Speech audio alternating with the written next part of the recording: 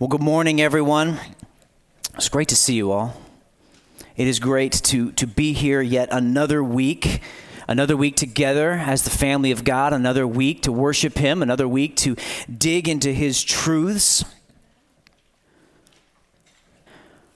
So according to a study that was done by the Pew Research Center, that's the PEW Research Center, which if you don't know, that's a foundation. They're one of those foundations that collects a lot of data and comes up with a lot of studies that we hear. According to them, the number one thing that Americans say brings meaning to life is family and children. According to their research, the number one thing that Americans say bring meaning to life is family and children. Career is second. Material well-being is third. And there's a list, I forget how many, I think about 19 things on the list. Next to last was spirituality, faith, and religion. You want to know what was last? Pets. Which surprised me because people are so enamored with their pets, I figured that would be higher, but whatever. The number one thing that Americans say brings meaning to life is family and children. Now, what happens if we center our lives around these things? Even something as important, something as God-given as family and children. What happens if we center our lives around these things? Does that really bring meaning? Does it really bring happiness? Does it really bring purpose? Does it really bring true joy? We're continuing in our study of Philippians this morning, joy in the journey. Our Christian life is a journey, and it's a journey with Christ at the center. This morning, I want to look at the Christ-centered life. Paul in Philippians 1:18 through 30 is going to show us that his life is centered around Jesus Christ. And he's going to give us an example to follow and an encouragement to obey. We're going to see in two different sections, you see in your notes, that we're looking at the Christ-centered individual and the Christ-centered church. Paul is giving us an example to follow and an encouragement to obey. You know, it's interesting. We're continuing the letter of Philippians. We have seen, as we've already talked about, the salutation at the beginning. We've seen the thanks and prayers that he had to offer. Last week, we looked at the update, right? The update in Paul's life, and we talked about how he Christianized that. We really didn't look at what was going on in Paul's life. We looked at what God was doing through Paul's life. We looked at the advancement of the gospel despite the fact that he was in chains.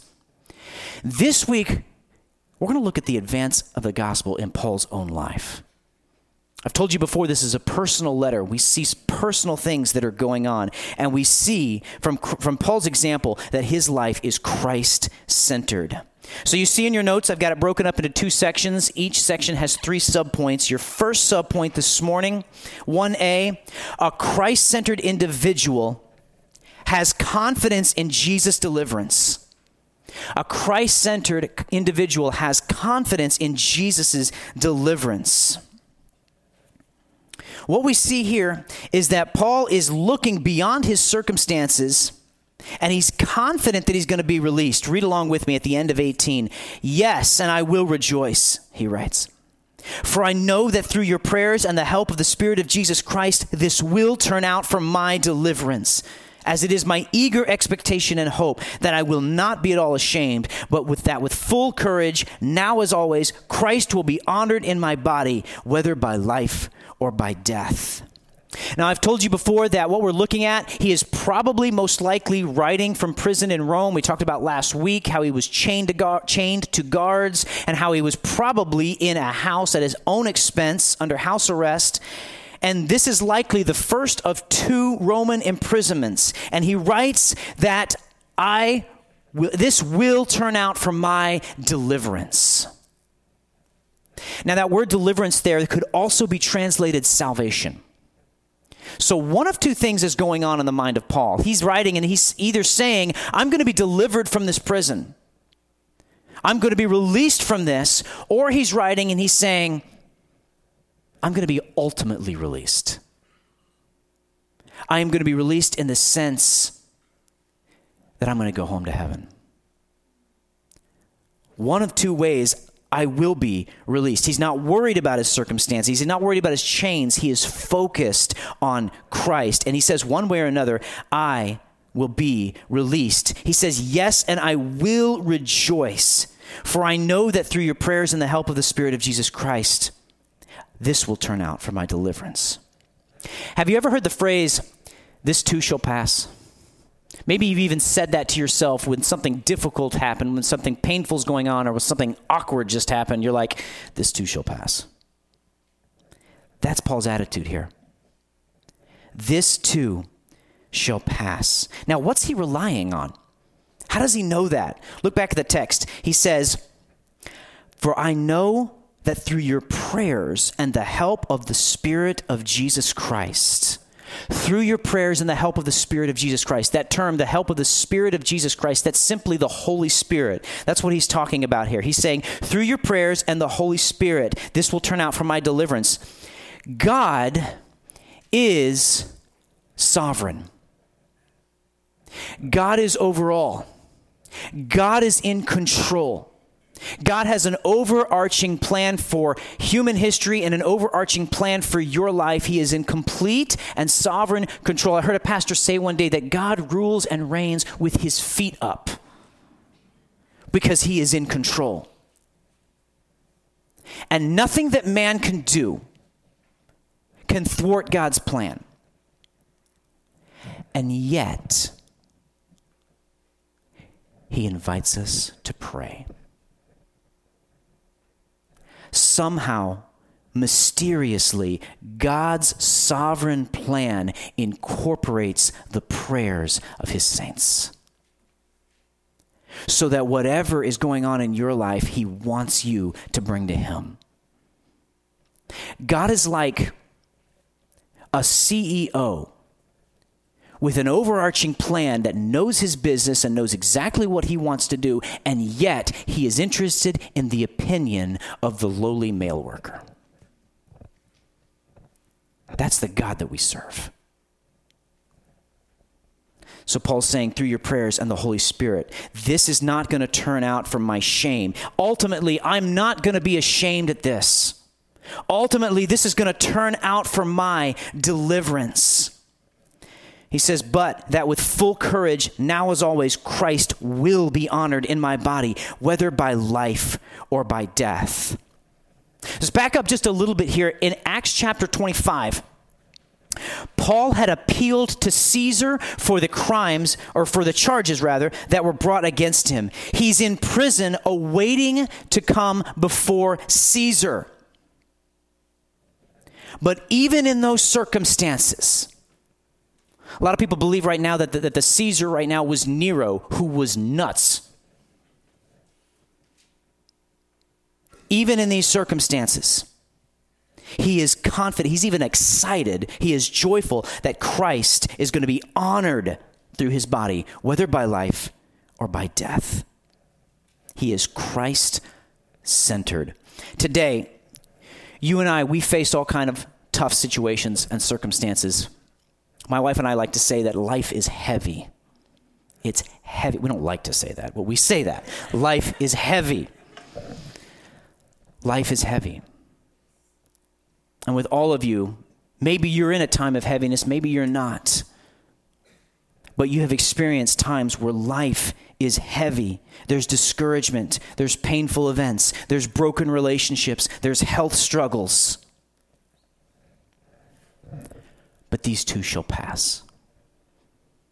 You might be in a time of financial struggle and you might be saying, you know what, I can't even pay my bills this month. This too shall pass. I've got conflict with my family, my relatives. It's putting strain on our relationship. This too shall pass. My health is taking a bad turn for the worse. This too shall pass. Then you might say to me, well, what if it doesn't? What if my situation does not pass? What if I live the rest of my life in these painful circumstances?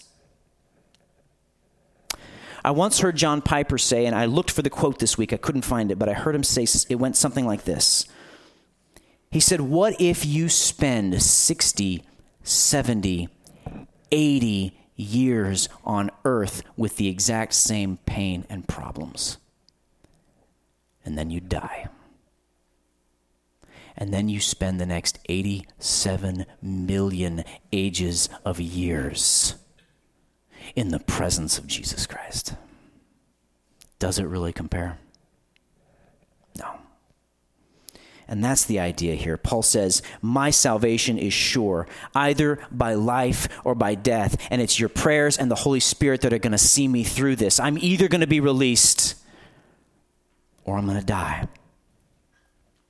Either way, Christ will be honored.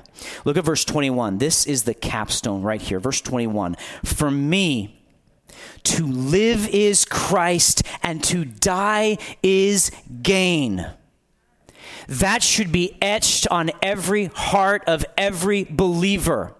That is the summation of the Christian life, that we live for Christ and we die is gain. No matter what happens, my life is about Jesus Christ. If I ever get a tattoo, this is what I'm tempted. Put it right across my forehead. Maybe not.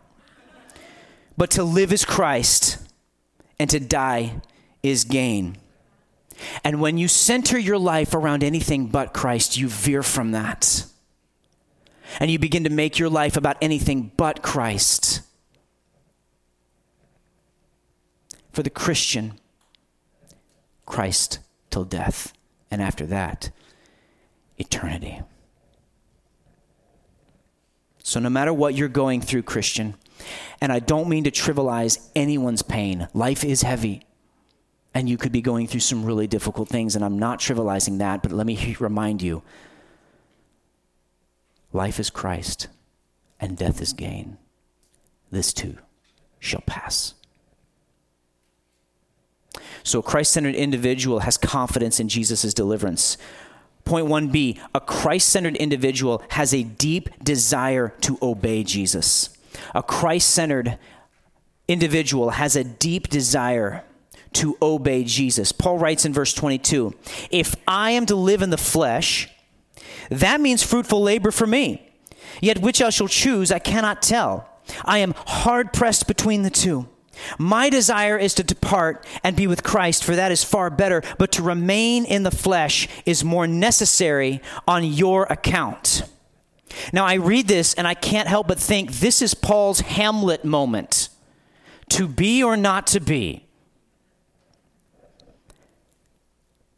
But whereas Hamlet was contemplating suicide, Paul is doing no such thing here.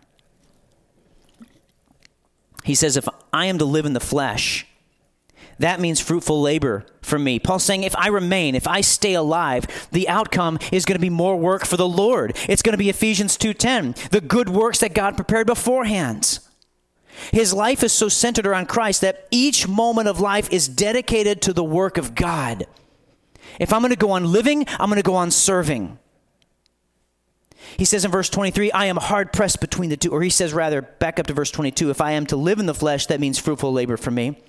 Yet which I shall choose, I cannot tell. I am hard pressed between the two. My desire is to depart and be with Christ, for that is far better.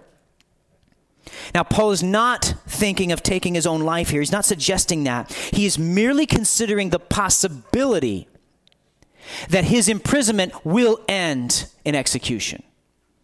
He is certain that it's not, but he's contemplating the possibility, the idea, theoretically, this could lead to my execution. That could be the result here. And he says, I am hard pressed between the two. That Greek word hard pressed, it's one word in the Greek, and it means being hemmed in between two narrow walls of rock.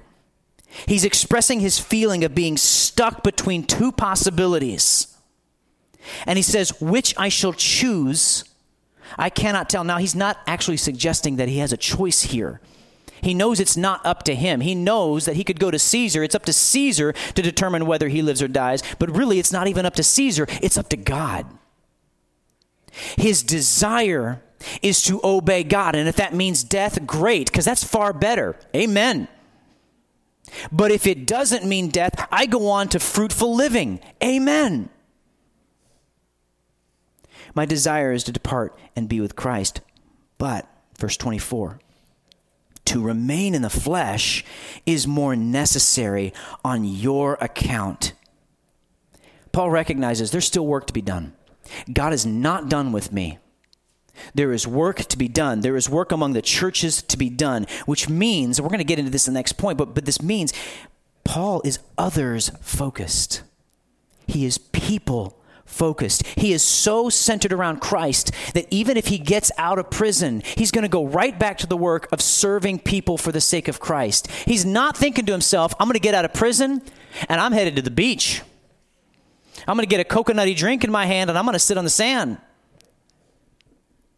He's thinking, if I get out of here, I'm going right back to work.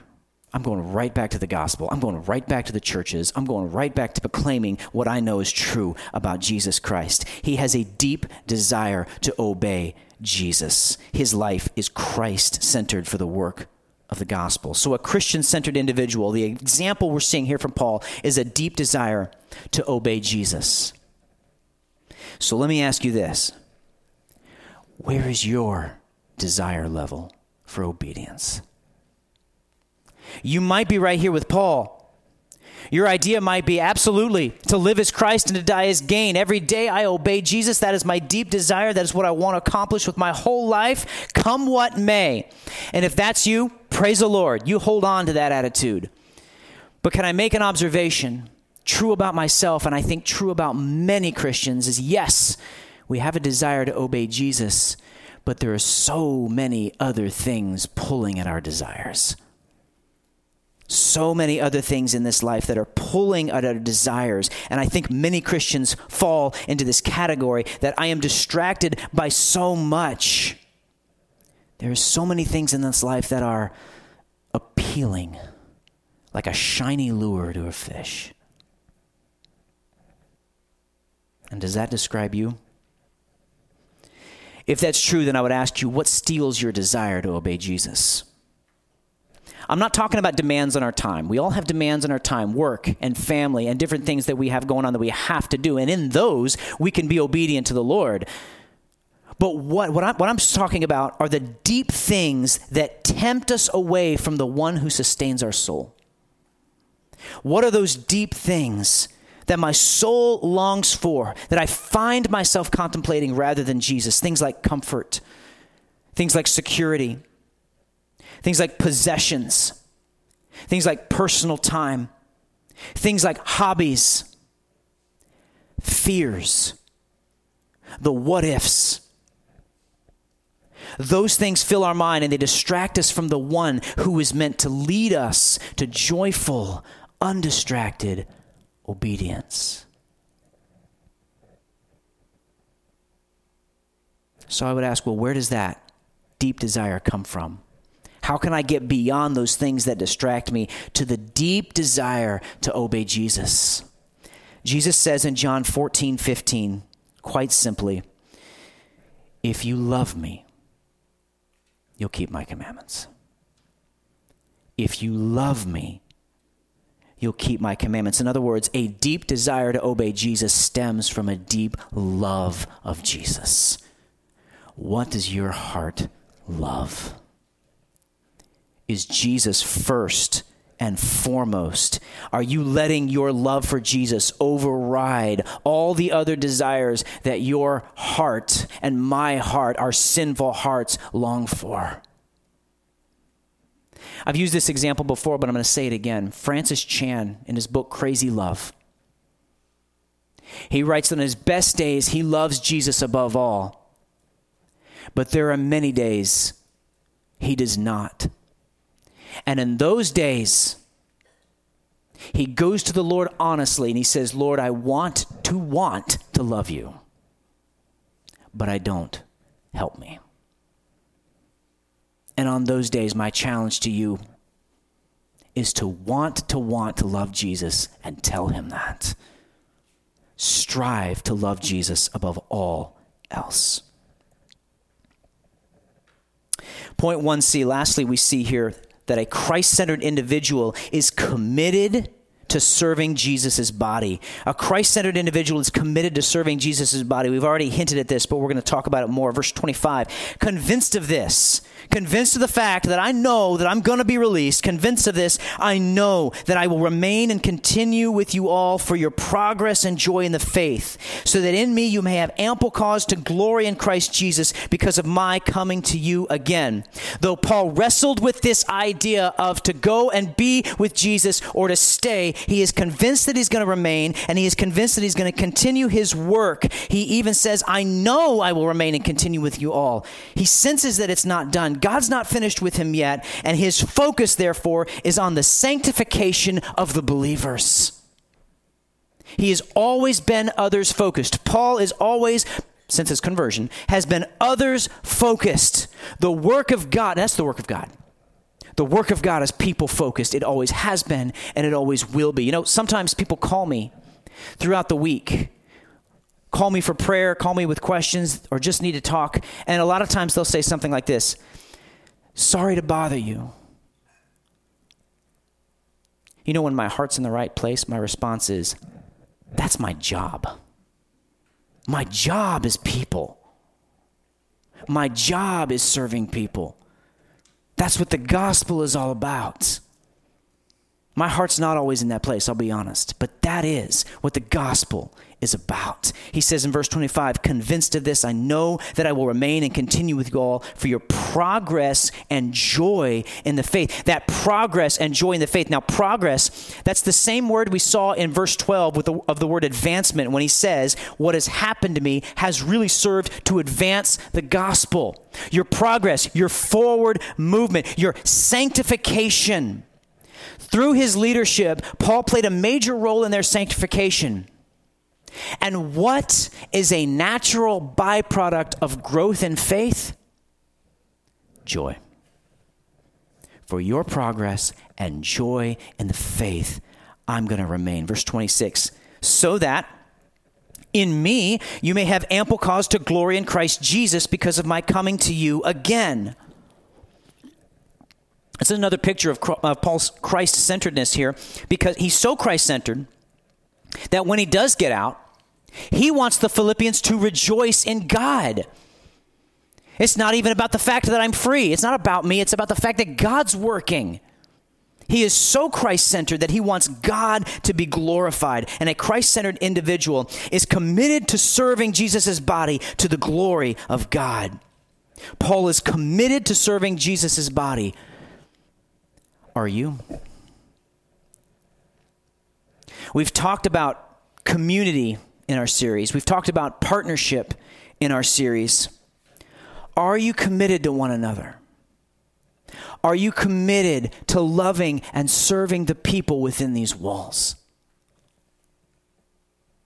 Let's take another step. Are you committed to loving and serving the brothers and sisters beyond these walls? And maybe you do. Friends in other places, other churches, other states that you reach out to, I hope you do, and encourage them in the Lord.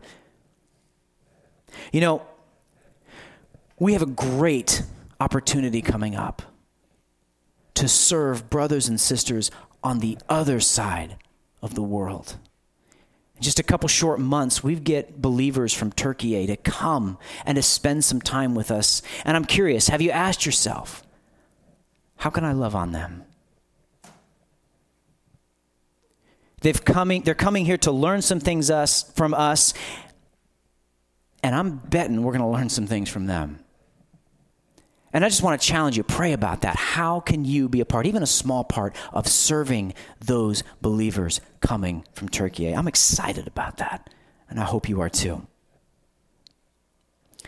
So we've looked at our first point, a Christ-centered individual. Now I want to turn to our second point, a Christ-centered church. Paul has given them an example to follow. Now he's given them an encouragement to obey. Look at verse 27. Only let your manner of life be worthy of the gospel of Christ, So in verse 26, he ended in his confidence that he was going to come see them. And in verse 27, he opens with this word, this Greek word monos, which simply means only. And what he's doing here is he's drawing their focus to his first imperative. We've made it almost all the way through chapter 1 before we reach an imperative, a do this command. And he says, let your manner of life be worthy of the gospel. Walk worthy is what he's saying there. Walk worthy of the gospel. Now that word manner, in the Greek, it's politeuomai, and it means to be a citizen. To be a citizen. Philippi, you might remember, was a Roman colony. They were Roman citizens. They had Roman privileges. And what Paul is wanting to point out here is that if you're in the church, you're a part of a heavenly colony. You are citizens of heaven, so represent your country well. Warren Wiersbe tells a story of he and his wife were visiting London one time, and they were on a bus. And at the front of the bus, there was this group of people who were loud and obnoxious and annoying. And the rest of the people on the bus were Londoners, and they all knew that the people at the front were Americans. Warren Wiersbe writes about he and his wife, they were embarrassed about this because they didn't feel like the Americans were representing their country well. Brothers, sisters, fellow believers, let your manner of life be worthy of the gospel. Represent your country, your heavenly country, well. How do we do that? How do we do that? He goes on, verse 27, only let your manner of life be worthy of the gospel of Christ, so that whether I come and see you or am absent, I may hear of you that you are standing firm in one spirit with one mind, striving side by side for the faith of the gospel. If I get to come and see you, I want to see that you're walking worthy. If I don't, I at least want to hear that you're walking worthy. And what does that look like? It looks like standing firm in one spirit with one mind. Point 2a in your notes, a Christ-centered church stands firm together. A Christ-centered church stands firm together. The Greek stand firm there is one word, steko. It means firmly committed in conviction or belief. In other words, be committed to each other in one spirit with one mind. Unity. Be committed in one spirit with one spirit in one mind. Now that spirit and mind, that's the idea of attitude and perspective. Attitude and perspective. It's harmony. It's interdependence. It's having an attitude of love for each other. That's working in one spirit. And it's having a perspective that we are one. Just like a husband and wife are meant to treat their marriage as one, so the church is one. Yes, we are individuals. Yes, we have different gifts and talents, but we are meant to look and love as if we are one. How do we do that? It means getting behind our mission. It means getting behind our mission. Harvest Decatur exists to glorify God by making mature disciples who worship, walk with, and work for Christ. That is not something we came up with. We get that from Matthew chapter 28. To make disciples. We get on board with that idea, and following that, what we believe based upon biblical scripture, what we believe the church is about, are our 4 pillars: unapologetic preaching, unashamed adoration, unceasing prayer, unafraid witness. And if you're on board with those things, then we can walk in unity. If you're not on board with those things, then our unity is going to suffer. That's what we're about as a church. That is walking in unity. That is striving, as he says here, side by side for the faith of the gospel. The word striving here, it's where we get our word for athletics. It means struggling along with, like a team, like a sports team would struggle together. That's what we are. We struggle together for the advancement of the gospel. And a Christ-centered church stands firm together. Now, we've talked a lot about community. We've talked a lot about partners. I know I keep coming back to this idea of unity and struggling together and living together and worshiping together and serving the Lord together. I get that. It keeps coming back to us in the text. So don't get tired of it. Because that's who we're meant to be. A Christ-centered church stands firm in unity. Point 2b, a Christ-centered church is fearless together. A Christ-centered church is fearless together. He says in verse 28, and not frightened in anything by your opponents. This is a clear sign to them of their destruction, but of your salvation, and that from God. Now, the Greek for frightened is only used here in the New Testament. And it's a word in the first century that was used of horses who were spooked by something harmless. What he's saying is don't be spooked.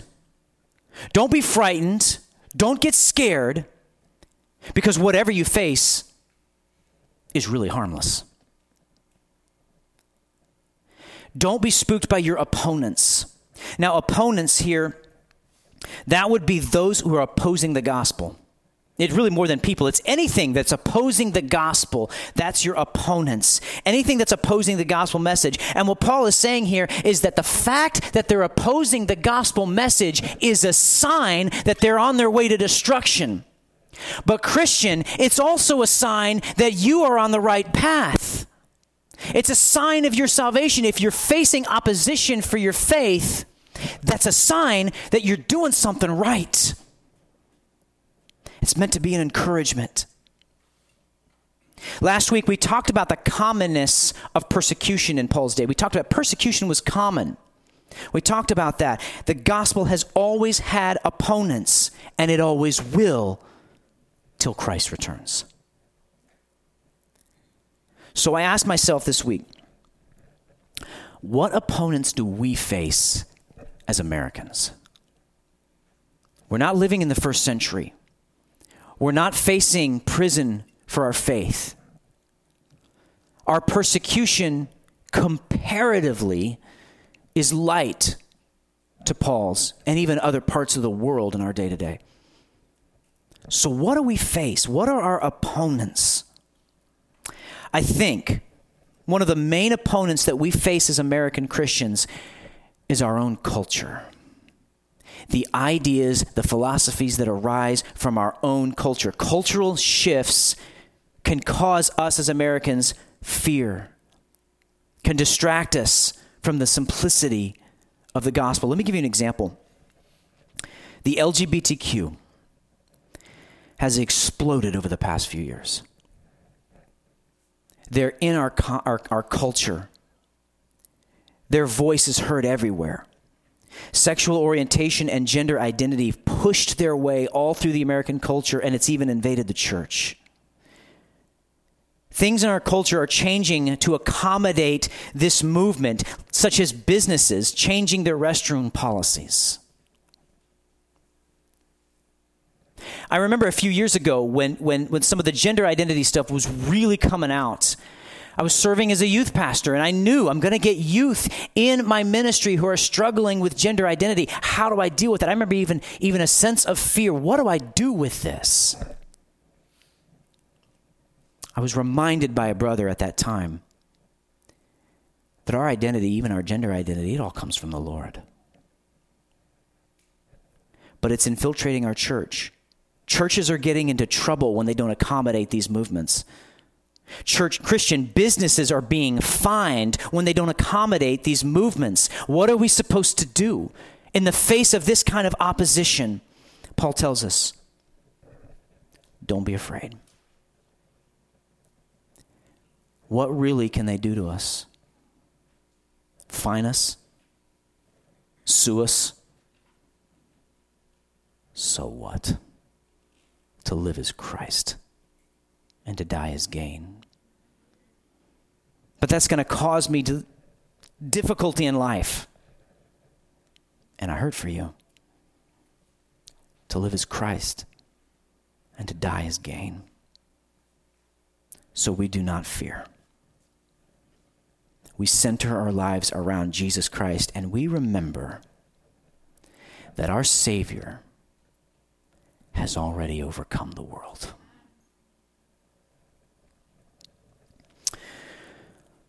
Point 2C, lastly, a Christ-centered church suffers together.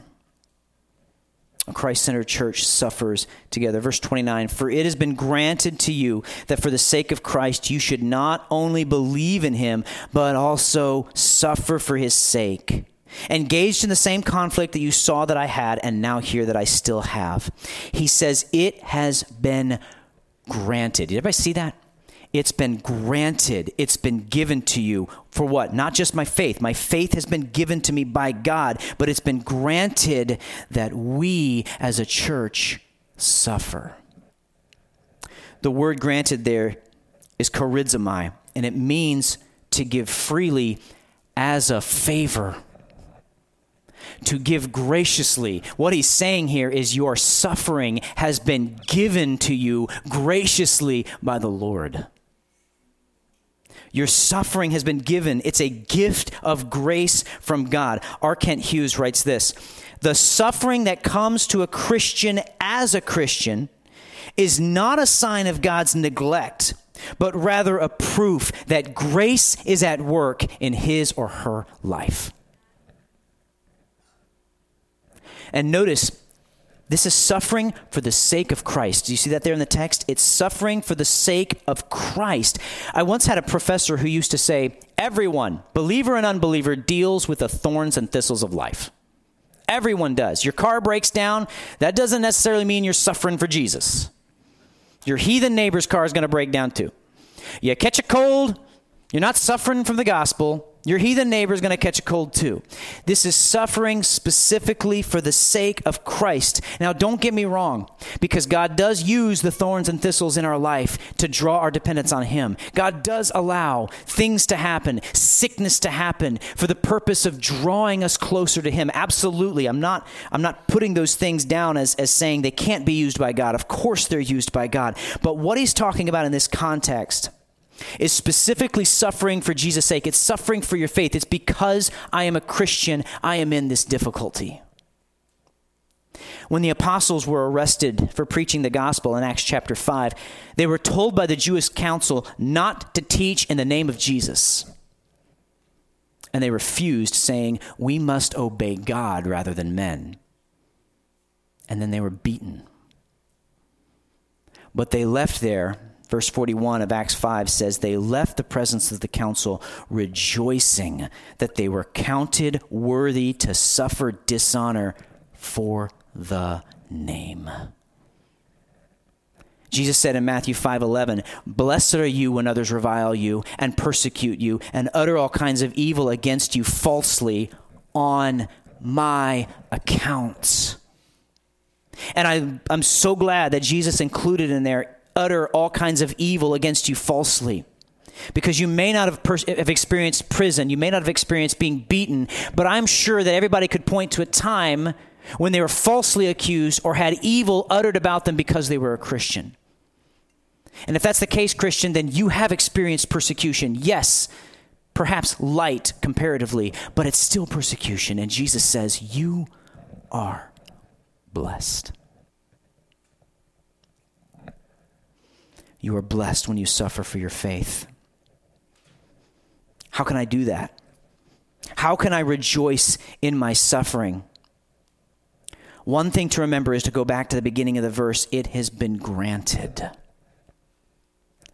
It has been granted that you suffer for Christ's sake. Brother, sister, when you are suffering for your faith, you are in God's hands. When we as a church, when we suffer for the gospel, and I don't know what's coming down the road. I don't know what ways we as Harvest are going to suffer for what we believe, but I do believe it's coming. And when it does, suffer together. And remember, this is part of God's plan. Paul was an example to the Philippians. When he was planting the church at Philippi in Acts chapter 16, he and Silas, you might remember the story, were thrown into prison. They suffered in Philippi, and the Philippians saw it. Paul is suffering right now as he writes this letter, as he's sitting in prison. And that's probably what he means when he says, engaged in the same conflict you saw I had, and now hear that I still have. I'm suffering, you're going to suffer, let's suffer together. It's an act of grace. Why does God allow these things? Well, what turns an ugly lump of clay into something useful and beautiful? Shaping, heat, and pressure. We suffer as a part of God's gracious plan, and the outcome is stronger faith and a more united church. Charles Spurgeon once said, "They who dive in the sea of affliction bring up rare pearls." It's for our sanctification. Our suffering is granted by a gracious God. The Christ-centered life. Remember when Jesus said, "For this reason the Father loves me, because I lay down my life that I may take it up again. No one takes it from me, but I lay it down of my own accord. I have authority to lay it down, and I have the authority to take it up again. This charge I received from my Father." Jesus Christ was so laser focused on the will of God, on submitting to God. He had the authority to lay down his life and to take it up again. He received a charge of crucifixion from his Father, and he let nothing distract him from that. Not even the night that he urged his disciples to pray, and they fell asleep. And do you remember the story? He comes back and he wakes them. Pray. And they fell asleep. In his darkest moment, in his deepest, if I can say of our Lord, depression, the disciples fell asleep. And at one point, Jesus comes, and there they are sleeping. Doesn't even bother to wake them up again. And he's looking at his disciples, and it's almost as if God is saying, that's what you're dying for. Lazy, distracted men. That's what you're going to the cross for. And we can't help but identify with that. Lazy, distracted people. But you see, he had a charge from the Father. And he was so laser focused that it didn't matter if they were lazy, distracted, cowardice. He died for them anyway. And the more we learn that message, and the more we get that gospel message deep in our own lives, the more and more that we will be Christ-centered. The greater impact that the gospel has on our lives will allow us to have a greater impact in the lives of each other and in the lives of our world to the glory of God. And that is what brings true satisfaction and joy. Bow with me.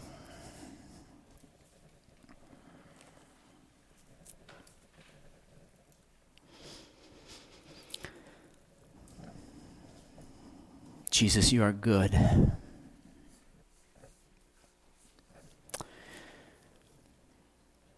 Jesus, I want you at the center of my life.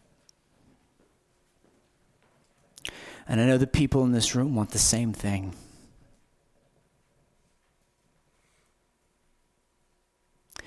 But we need your help.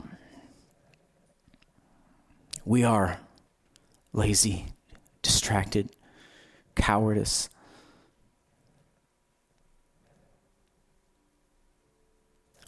We need Jesus Christ.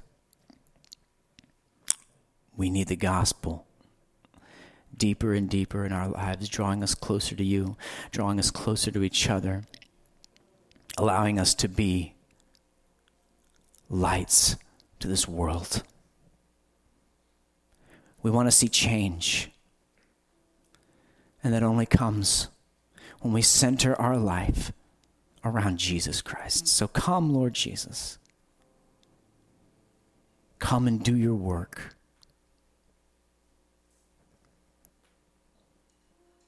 And help us to declare from the bottom of our hearts, to live is Christ and to die is gain. We pray in your great and awesome name, the name of Jesus. Amen.